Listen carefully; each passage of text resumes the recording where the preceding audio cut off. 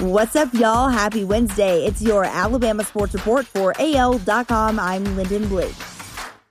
The Philadelphia Eagles announced the signing of quarterback Joe Flacco on Tuesday night. What wasn't revealed is if he's in Philadelphia to provide a veteran mentor for Jalen Hurts or as part of a quarterback competition with the former Alabama standout.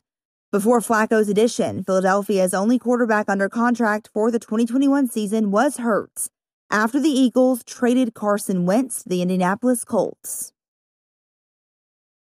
The Crimson Tide on Tuesday entered Day 8 in the NCAA tournament's controlled environment, and thanks to Monday night's win over Maryland, that stay will extend to at least the 2-week mark. That's fine, a smiling Nate Oates said after the 96-77 pounding of the Terps in Bankers Life Fieldhouse.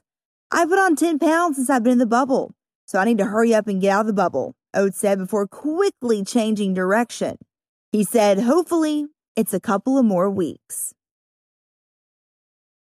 Former Alabama quarterback Mac Jones took part in his first of 2 pro days Tuesday, throwing about 50 scripted passes in front of a large group of NFL scouts in Tuscaloosa. It was a little different than a typical pro day, just because the people we had out there, Jones told SEC Network. He added, we had to use 2 underclassmen, and obviously Miller Forstall, Carl, and Josh did a great job. But Jones went on to say, but I feel like I could have thrown it better. It is what it is. I have one more pro day. I got to come out and show what I got. Listen to this. Talk about a good teammate. Former Alabama running back Najee Harris made a 9-hour drive overnight Monday from Dallas to attend Alabama's Pro Day Tuesday.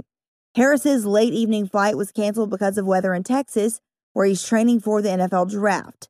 That prompted the Doak Walker Award winner to travel by car to Tuscaloosa.